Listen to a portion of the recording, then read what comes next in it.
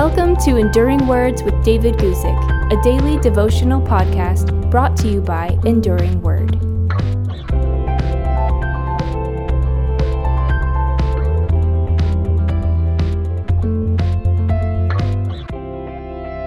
Today, I want to talk to you about the idea of the undercover boss and read to you from Colossians chapter 3, verses 23 and 24. This is what we read.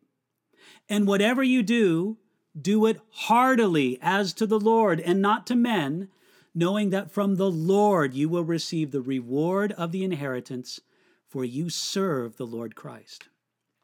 This section of Paul's letter to the Colossians reads almost like the book of Proverbs. It's filled with lots of practical, easy-to-understand instruction about a wisdom-filled life that glorifies God. In this part, the apostle wrote to bondservants, people obligated in employment to others.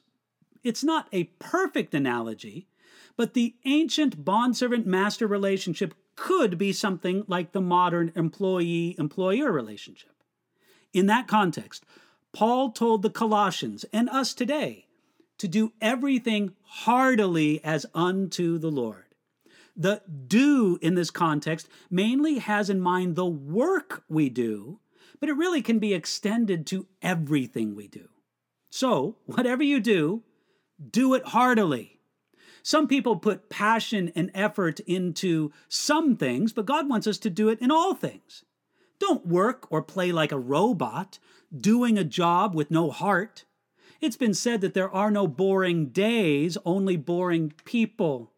Whether at work or at play, living life heartily reflects the glory of God, and it gives Him glory. You see, whatever you do it as to the Lord. Realize that in work, your real boss is God. In recreation, your real partner is God. He is master and Lord over everything, so everything should be done as to Him. If God directly asked you to clean a window, you'd do a great job. Doing everything as to Him makes a big difference in attitude and performance. No Christian should be a dishonest, lazy, or unreliable worker. Whatever you do it not to men. It is likely that a flesh and blood human being is your supervisor or customer. Like all humans, they have their faults.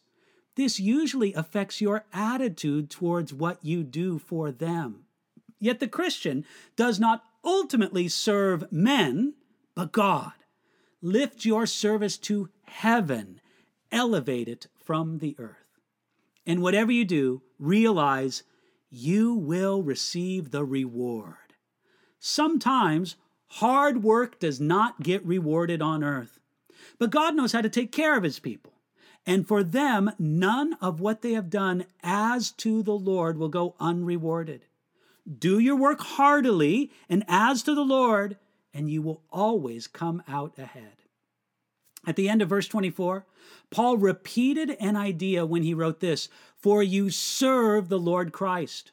According to one commentator, this is an unusual phrase. Elsewhere in his letters, Paul wrote, "the Lord Jesus Christ." It may be that Paul's idea was that our true master, our true boss is Jesus. So remember for whom you work for. You work for the Lord Christ. If we think of Jesus as our true boss, remember that He was and is the greatest undercover boss of all time. He came to live, serve, and suffer among us. Jesus knew what hard work was like in all His years as a carpenter or builder. He did all His work heartily as unto His Father, and He can sympathize with you in the difficulties you have in doing whatever you should do heartily as unto the Lord. So Jesus can even strengthen you to do it better. Then, at the end of it all, He rewards you for what He strengthened you to do. You'll never find a better boss than Jesus. Give Him your service today.